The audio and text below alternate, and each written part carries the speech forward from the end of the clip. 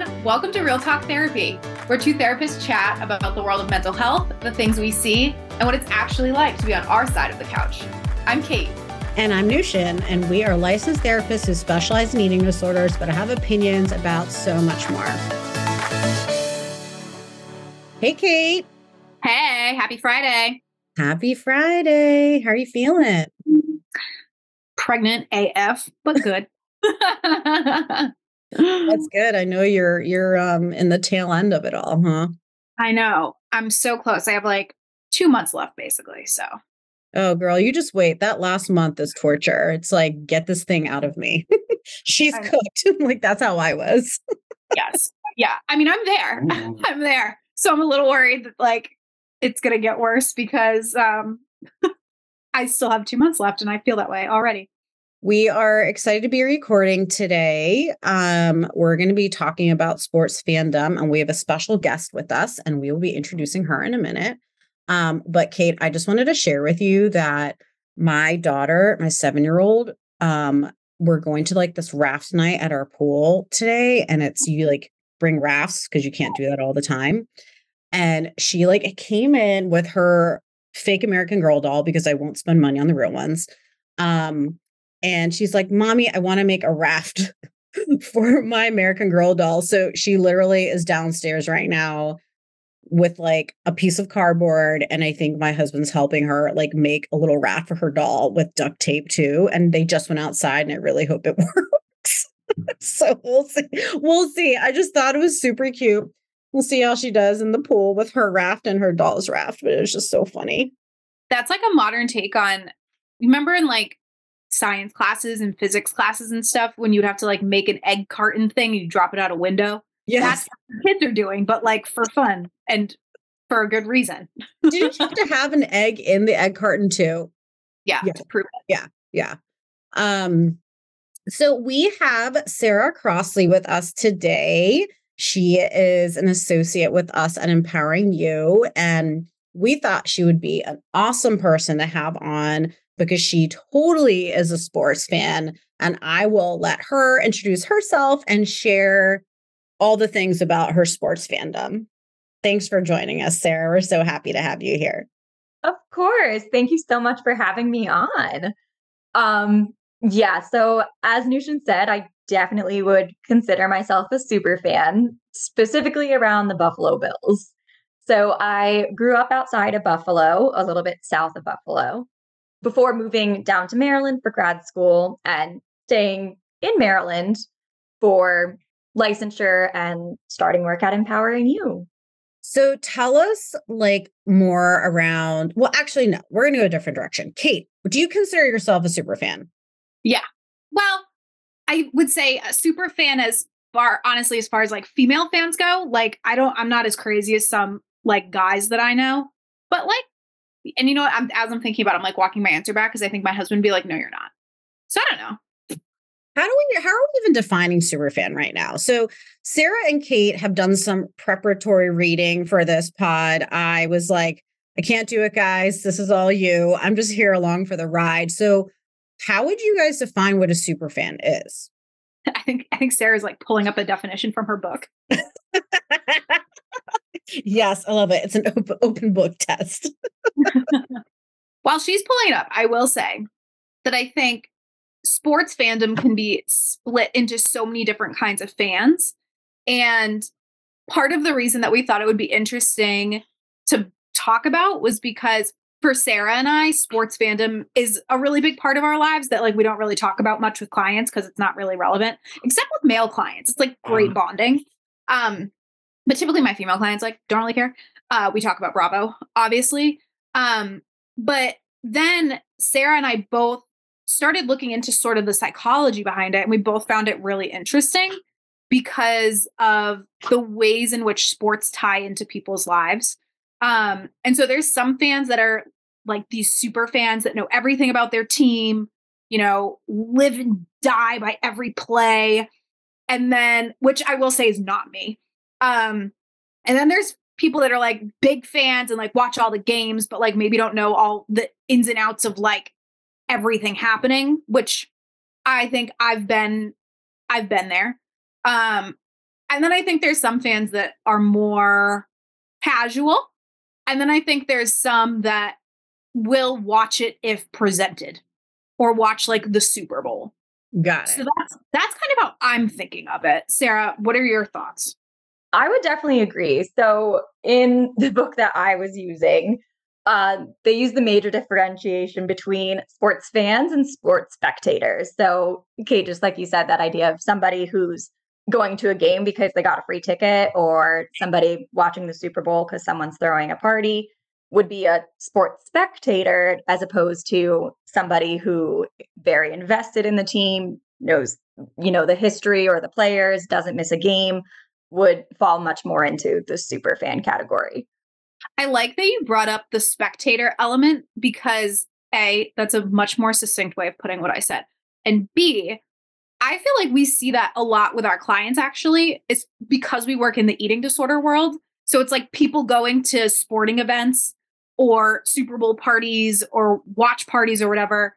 And we clinically are dealing with the food element of like, well, I really want to have a hot dog at the ballpark, but my eating disorder says no. And so I feel like we see more from the spectator side of things, people wanting to enjoy the experience, which I love. I think food is a very important part of sports watching. Um, but we're focusing less on the sports as in what we do and more on like that spectating element. I'm just here to say that I'm always about the food. Like, if we go to a sporting event, I'm like, where are the funnel cakes? I don't want just a boring hot dog. Like, let me get some brisket or whatever. What's another thing that I find interesting, specifically about the area that we're in? So we're in the DMV. We have, the Baltimore sports, we have DC sports, and then we have all the people, for example, Kate and Sarah, who are not from this area, and they come in with their fandom as well. And so it's really interesting because when you do go to local games, whether you're supporting the Baltimore Ravens or the Orioles or the Washington Redskins, and yes, I'm saying Redskins because I am a Redskins fan and I just can't say Commanders. So I apologize if that offends anyone. Or a Nationals fan. But when you go to these games, like, it's really rare that it is filled with the fans of those teams. And I mean, I do think because, well, except for this year, the Orioles are doing amazing. Like, we've just never had really good teams, at least since like the 80s or 90s. Like, my husband could probably quote all that. And the Washington Capitals, I mean, they did really well for a long time. And I remember going to those games, but I would definitely define myself as a spectator. When I was younger, and so one of the things I think we talked about on our social media, or we brought up as a question, was, do you consider yourself to be a sports fan? 61% people said yes, 28% said no, and 11% said I used to, but life got in the way. I would be that last one because when I was younger, when I didn't have a lot of responsibility, my husband and I also connected on being fans of the Redskins and went to games. And I watched all their games. I knew all their players. I had fantasy football teams. I did all of that. I also loved going to Orioles games, Nationals games, not so much. And so I would say I'm a fan of those two teams. But as I've gotten older, and Kate, you and I have talked about like our age difference and like different stages in our lives. And so I'm married and I have two kids, and definitely on the older end, like, it's hard to make space for that because unless you are a super fan and you're like, I'm going to be sitting in front of the TV at 1:00 on Sunday watching the Redskins play, other stuff just like gets in the way. Like, whether your kid wants to watch freaking whatever, these like shows that are like everywhere. I don't even know, like on Nickelodeon or Disney. Granted, we have more than one TV in the home, but it does definitely shift things. And it's like, or I'd rather go do X instead than watch the Redskins lose again. So I also am curious because the two of you, and Kate, I don't think you said specifically who you're a fan of. You guys have good teams too. So it's like easier to stay on board with a team that's doing well versus teams that like just shit the bed every now and then, or all the time, really, if we're talking about the Redskins. So yeah, the Redskins suck. And it's interesting, Sarah. I'm curious to get your take on this because I'm from the Boston area, grew up Boston sports everything. And so I've never had the experience like Nooshin you were talking about when you go to like a football game and it's not all fans of your home team. Like I've never been to Fenway Park and have it be majority opposing team fans. And so I came down here and like I would go to like a Red Sox Orioles game and it was more Red Sox fans than Orioles, which like obviously I loved. But I was looking at my husband, I was like, what is this? And like sports radio down here is different than it is in Boston. Like in Boston, it's like if you don't win, like there's no conversation. And like Redskin sports radio is like, let's be average. I'm like, what is this? So I don't know if that's something you experienced too, Sarah, like having such a strong affiliation in your hometown area and then coming down here and being like, this is so different. I would definitely agree with that. I think part of like what Nushin was sharing about being in the area and having like all of these different team options to support. I think a big difference in terms of like the Buffalo Bills fan base is if you're growing up anywhere, west of Albany, Syracuse area, then you're most likely going to be a Buffalo Bills fan, just speaking geographically, because they are the only team that actually plays in New York, just saying. And so it ends up being a pretty... They're throwing shade. Sorry. It's true. Anyways, so I think just kind of having that being very unifying within the geographic area. So then it is very different to come to this area. And I know too, I know certain fan bases really pride themselves on being traveling fan bases. So ones that, will go to those away games or where they might have a lot of fans who have been displaced. So I know, for example, in Baltimore, they have a great Bills backers organization, which is all Buffalo Bills fans who get together to watch games every Sunday. So Sarah, for you and Kate, and either of you can answer this, let's talk more around like, what does, being a super fan, like why are people super fans? What are they getting out of that? I think it's, and this kind of goes to sort of what we'll really be focusing on today, that for Sarah and I, what we found and we can relate to and we'll talk about is the sense of community that comes out of being a sports fan, especially a super fan, the way it ties into your identity. And then there's usually some other kind of motivation for loving the team that you choose. And actually, I'll save that comment for later because I have some strong opinions about like Cowboys fans. I do too. They're horrible. Sorry if any of you listening are Cowboys fans, but I'm sure you can appreciate it knowing that I'm a Redskins fan. See, okay, I guess I'll just say my comment now. My thing is that I feel like I've met so many Cowboys fans over the course of my life. None of them are from Texas. They're just like, oh, I like grew up watching them. Some people will have like family affiliations, like, oh, my dad was a Cowboys fan, so I am. And it's like, okay, fine, I'll let that go. But for the people that are like, I just really like them. I've always liked them. I'm like, what? This is like a fake fan base. I just don't get it. Okay, that's all. That was a little bit of a rant. I just can't. So Sarah, when it comes to your super fandom of the Bills, what is the most important element of it for you? That's definitely a hard one because it does feel like so many of them, like those motivations are pretty intertwined. I would say for me, it feels like community is the driving force. It feels like there is a lot of connection when you are like a part of like that fan base or a fan base that has a reputation for being, a little more intense. So like you have Bills Mafia, you have 12s for the Seattle Seahawks, you got Raider Nation or Dog Pound. So all of these fan bases that really pride themselves on being that community. And kind of as you were saying, and as I mentioned earlier, I know moving down here, being able to connect with other Bills fans was a great way to kind of adapt and to not feel so alone, because when I did move down here, I didn't know anybody in the area. I had a really similar experience moving down here where I knew my sister and she was in college at the time. So she like didn't want to hang out with me, obviously. And I knew some people through friends of friends from the Boston area. And so we would go to this now closed, so sad, bar in DC that was like a Pat's bar. And it was like so comforting to be there and having people, like some people still had like remnants of their accents, and there'd be like a gronkadilla, which is like a quesadilla basically, but it was like that kind of thing. It was just so comforting, and moving. I was like leaving Massachusetts for the first time, and having like a fan base down here that like gets it just felt so good. I think too, what you mentioned about the food, like a gronkadilla, I think that's a huge part too, where like at the Bill's Backers bar that we like to go to, they have like pizza logs, which I didn't really realize was like a Buffalo thing.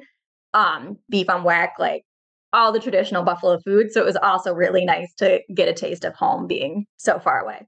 Do they have, what are they called? Garbage plates? Yes. They don't have them there, but garbage plates are a upstate staple. What's a garbage plate? I'm like picturing like a tin, the top of a tin garbage can, like covered in nachos or something. Am I right? I mean, you're not too far off. It is a dish that's like originally from Rochester. And so generally the name does it justice. So it's often like you got fries or tater tots in there. You have some sort of meat. You have some sort of like sauce on top. You've got cheese. You got it all. So you can also very much personalize them. Yum. That sounds amazing. So when we kind of go back to like this idea of community identity that sports fans or super sports fans are getting, can you guys give our listeners just some more examples of maybe why it's going more in the sports realm and maybe not some other parts? Because there are other ways that we can be like other communities, right? Whether it's a church or a school or other organizations. So I'm curious, like your thoughts on that. One of the things that I read in preparation for this session, it was this book called Super Fans, Into the Heart of Obsessive Sports Fandom by journalist George Dorman, who actually interviewed the guy whose book Sarah read in preparation, coincidentally, for this. And he talked a lot about how, forever people in this country would have a really strong connection to like their church or to I don't know, different clubs in their town. And especially on the religion front, that is very much decreased over the past like 20 or 30 years. And when you think about, especially with the NFL and it being on Sundays, like there like a religious element to the rituals that people have around game day. And so I think sports has become this place where people with different backgrounds, different demographics all come together to root for one team together. And I don't know that you get that anywhere else. And some other like common motivators, it sounds like too, like, your family, or even if it's a sport that someone played when they were younger. I think there's also like this adrenaline rush, right, that we get like when you're watching your team like approach the goal line and they're just nailing play after play after play. It's like really exciting. It's a celebration. So there are so many, I think, positive sides to the sports fandom, whether you're a spectator or a super fan. Let's kind of talk about maybe some of the bad sides of sports fandom. And we have some questions that some of our listeners sent in, but I'm curious, Sarah and Kate, for you guys, like what are maybe some of the negatives of having this like extreme passion for a team? Well, I can certainly say that one of the maybe downsides is when it causes a little bit of interpersonal conflict. So for example, my fiance is a huge Jets fan. And so Jets and Bills and Pats are all in the same division in the NFL. So they play each other a couple times every year, and that can get a little tense. Can I just say, Kate's face right now? So for those of you that have listened before, you guys know that we do this via Zoom. So it's great that we can see each other and do this. But like as Sarah's like drop in the Jets and the Bills, she's like, this face of like disgust because they're in the same division, which I would do the same thing if we were talking about the Eagles or the Cowboys. The Giants I'm okay with, but I'm like laughing so hard. I would say we're all being on our best behavior right now. But I can like respect the Bills like as a team. I don't respect the Jets. I just can't. I literally can't. So I feel for you, Sarah. I really do, because I would have a hard time with that.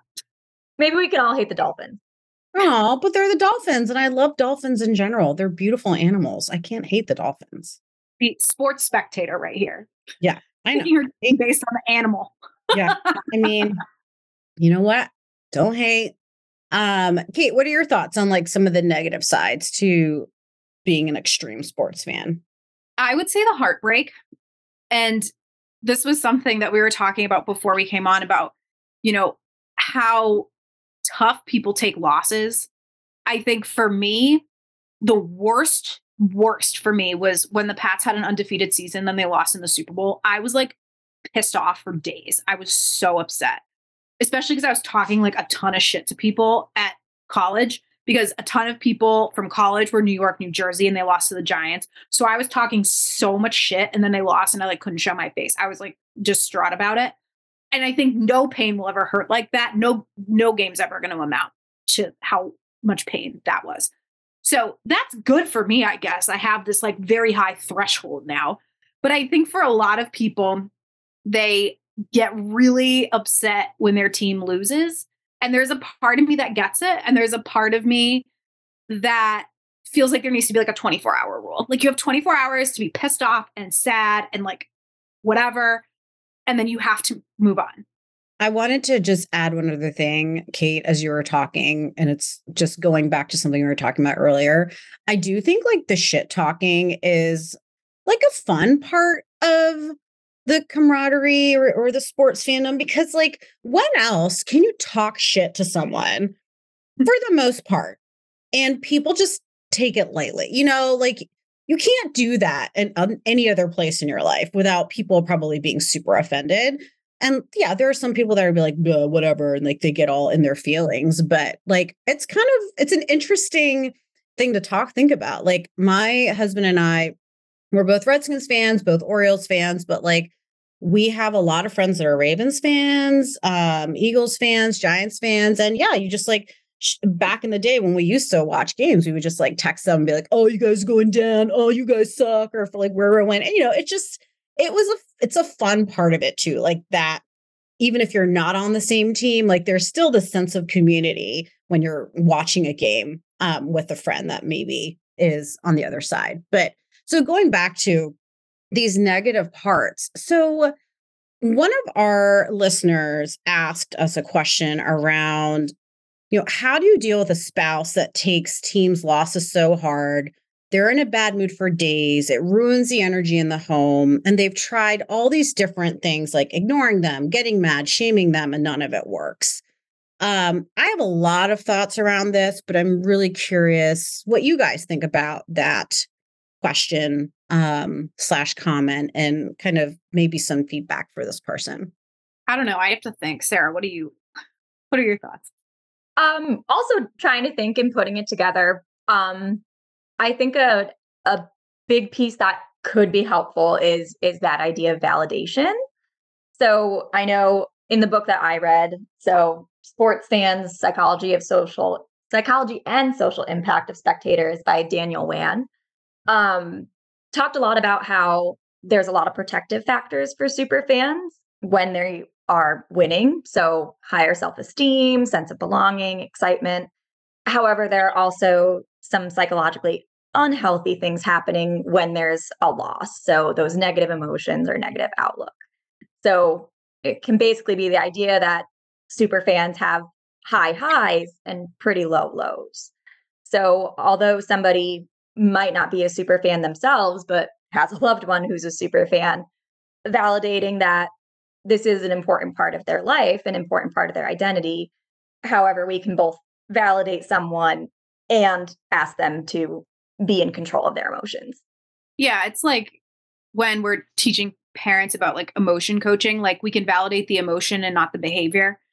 Because to me, when I hear how like pervasive the bad mood will be after a loss, what comes to mind for me is thinking about, in the DSM, when we're looking at different diagnoses, one of the criteria is always, is this causing clinically significant distress? Is it impacting your relationships? Is it impacting your day-to-day functioning? And in this situation, it sounds like it is, which makes me really curious because, like I said, I believe in a 24-hour rule. You have 24 hours to like feel your feels about it. For it to go on for days and for it to impact your marriage, for it to impact your kids, like maybe it impacts how you're interacting with people at work, or it's hard to get out of bed. That to me is an indicator that there's something going on there, because sports fandom is a beautiful thing. And Sara just mentioned all of these amazing reasons why being a sports fan is actually really protective. But like for it to then become such a negative impact on your life, that's not what it's supposed to be about. I think for me, my question would be, in addition to this, as like maybe a follow-up question would be, how is this individual outside of the sports season? So like, let's say they're, a Bills fan and they, get upset that there was a loss. They're upset for days, disrupting the energy in the home, et cetera. As this listener has shared with us, are they like that outside of the football season? So is their mood completely bright and wonderful all the time? My guess is probably no, that there might be other things that are triggering this individual that might not be sports related. So it just feels like there just might be some deeper things going on where the response to be that extreme from an emotional space, that it's serving a purpose for them. It's allowing them to feel those emotions in a different space, if that makes sense. Another thing I would add as well is, has the partner of the disgruntled spouse had conversations with them around what's happening outside of it happening, right? Like in any sort of situation, when we are experiencing conflict or tension in a relationship, it's really important that you're having these conversations outside of it actually happening, because no one's going to be able to listen. They're not going to be able to hear it. You want it to be on like kind of neutral grounds. And so that would be a piece of feedback for this individual if they haven't done this before, trying to have more of a discussion. Like maybe it's not during football season, maybe it's in the springtime. Like, hey, I really wanted to kind of talk to you about this and how it's impacting everyone. And it's possible that then the partner would be able to see things a bit more clearly and feel more grounded and mindful and understand the other person's perspective, where when they're like immersed in the dysregulation of the loss, that they're not able to see that. And so then, yes, shaming the person and saying those things isn't going to go anywhere. Nooshin, as you were talking, I had another thought in terms of kind of the socialization in our culture between men and women and the way that we experience emotions, where I'm wondering if, maybe being able to be visibly upset, expressing these intense emotions of anger or frustration or sadness, using sports or using the loss of a sports team can feel like a valid or safe place to express those feelings. Whereas in other situations, again, oftentimes men are socialized to not be as expressive about their emotions.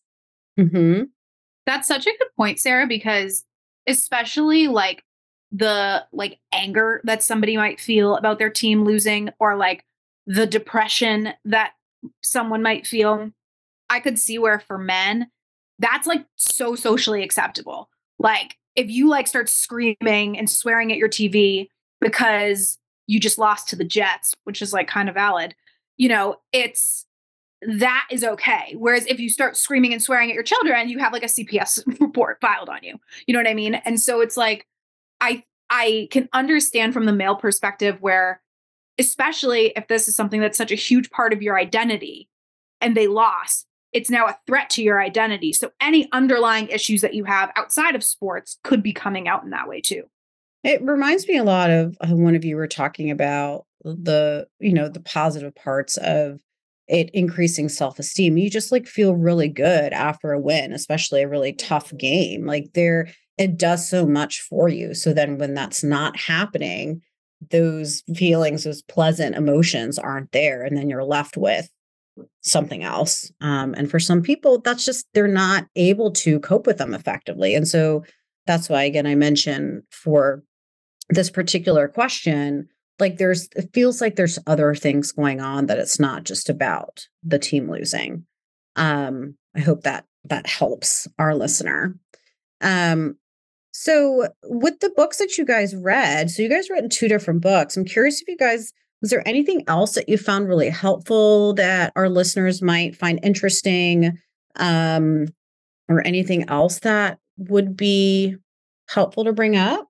One thing that I thought was pretty interesting, or a pretty interesting point that was made, was back to that idea of identities and community. And this idea that when we talk about sports, I know we've been focusing quite a bit on our NFL teams, but sports in general having, again, such a variety where, a golf fan is probably going to look a little bit different than a European soccer fan.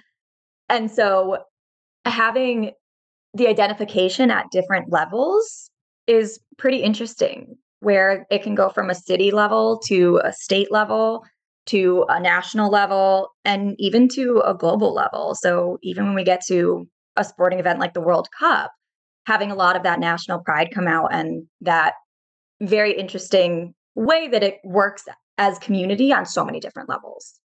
Yeah, those are really good points, Sarah. Yeah, I agree, Sarah, that the identity piece is so big. And I like that you brought up how it can really range in terms of like, your local like men's league softball team. Like my husband plays softball and he like loves his team. He's been playing on the same team for like forever. And he's like obsessed with them. So going from something that's that small, like D League softball, to like when it's like the World Cup and the Olympics and you have like the USA chance, and it brings people together in different ways. And I think that that's something that there is nothing else in our culture that does that besides sports. Yeah, and again, that goes back to the sense of community, and also that sense of identity. And those are, I think, 2 really important things when it comes to just being human. We feel those connections with people, and just more of like mindfulness of like who we are and what brings us joy. So did you guys have anything else to add? I hope we weren't too all over the place, but I think we hit most of what we were hoping to discuss. I mean, I know, Sarah, you had brought up some of the conflict between you and your fiance because of your opposing teams. But it's nice when, you have a significant other that has the same team too. So like Kate, I think you and your husband are different sports fans, but you're not in the same division at least. I mean, we are for baseball. Obviously, I'm a Red Sox fan. He's an Orioles fan, but like, it doesn't seem like we're ever good in the same years. So like this year, the Red Sox fucking blow. And the Orioles are doing amazing. My husband's like glued to the TV every time there's a game. I know. It's funny. Like we've gone to several Orioles games this year. And my husband is like, oh, like this is electric. I'm like, this is like every single game I've ever been to at Fenway Park. But for him, it's new, which is like very exciting for me. And so like, we're very much like, we'll watch any game that's on national TV because we have YouTube TV, which doesn't have a deal with Masson. And it's the worst. It's the worst. It like drives my husband crazy. He's like, I need to figure out how to watch these games. And I think he's finally figured it out. We can talk about that on the side. Yeah, I need to know because my husband is like distraught about it. Not to the point where it's a bad mood for days, but he's upset. And it's to the point where we literally might get cable next year because he's like, well, we're having a son and I need to like watch games with my son who will be, I don't know, 6 months old at the beginning of baseball season. But I'm like, that's gotta be hard to like live in this area and have your team be good for once and not be able to watch the games. Like I would be really upset. Oh yeah. My husband's talked about getting cable just to watch because Masson, for those of you that aren't from this area is like the local sports network, and the Orioles like basically only contract with them. It's very strange. Kate, what are you guys going to do about sports fandom with your son? Okay. Is it stressful, like just to think about it? So for me, it makes me sad because I think my son will end up taking my husband's teams, because one of the things my book said is that like your kid will take the sports team of the parent that's of like the same gender as them in like a heterosexual couple, you know? So it's like, if we had a daughter, she might become a Boston fan, but I just feel like we don't get Pats games here. We get like Red Zone. We don't get every Red Sox game. So we're not going to grow up watching Nesson, which is like, you know, the local Boston sports thing. So it's like, I think our kids will end up being Redskins and Orioles fans, but I'll just be like, you know, Boston was a dynasty for 20 years. So we have some real history. Like this is just like, you know, your local affiliate. But if you want greatness, you can always, you know, you have an out. You have a mom who's from there. So you can be a Boston fan and not be a bandwagon fan. Oh my God, I can't. I just think it's so funny. I feel like when my husband listens to this, he's going to like want to throw his phone when he hears what you just said. That's hilarious. But it's true. It's true. I literally have a Barstool sweatshirt that's like out of date, but it has like a duck boat for every year that the Bruins, Celtics, Pats, and Red Sox won. Yes, yes. We are aware of how great all the teams are up there. You don't need to rub it in, girlfriend. I know. Well, I feel like I do, because now it's like not the same. So I recognize that like our 20-year span of dominance is probably over. But it's like, I will say that like growing up in that, like the first time the Pats won the Super Bowl, I was in like 4th grade. So from 4th grade, so I was 10 to age, I don't know, late 20s. Like I had one of my teams winning like every other year. And like nobody else can say that. And I just feel like that's what makes Boston sports so special to me. And it kind of goes into that identity, community values thing, because it's like there's never been anything like that in sports. And like, I was lucky enough to be a kid in it, which is fun. And then I got to have it in college too. So I could go to the bars and drink and have fun. So I got the best of both worlds, truly. Yeah. You definitely, I mean, being from that area, you guys have been, yes, very lucky. And, you know, maybe it's our turn down here. We'll see. I mean, the Redskins have new owners, could be a new leaf. We'll figure it out. So we've got to wrap things up. But one thing we wanted to do whenever we have a guest is to ask them a question. And our question for Sara, because we are all therapists, is what is your favorite self-care activity? And is it watching the Bills? Literally, yes. I was about to say, incredibly on brand. It is the fact that I do not miss a Bills game. So I will always carve out time to be able to watch it, to be able to go to the Bills bar, whatever it might be, in order to see them. Where even in their not so bright moments, I think it also offers a different kind of community in terms of kind of that adversity piece of, you know, okay, we're loyal here and that's that, like we're sticking through it. So I know my experience was very different than Kate's, where I was growing up right in the middle of the 17-year playoff drought. So but this is our year. Sara, thank you so much for coming on. It's been a pleasure. I'm sure we're going to have you on. I know we have you scheduled in for another one in a month or so, but we appreciate you and we wish the Bills good luck this year. But for Speak for yourself. I don't. I respect it. I do think the Bills will be good this year, but like, I still don't, I'm not like good luck. I'm being really good right now for the record. Oh man, that was great.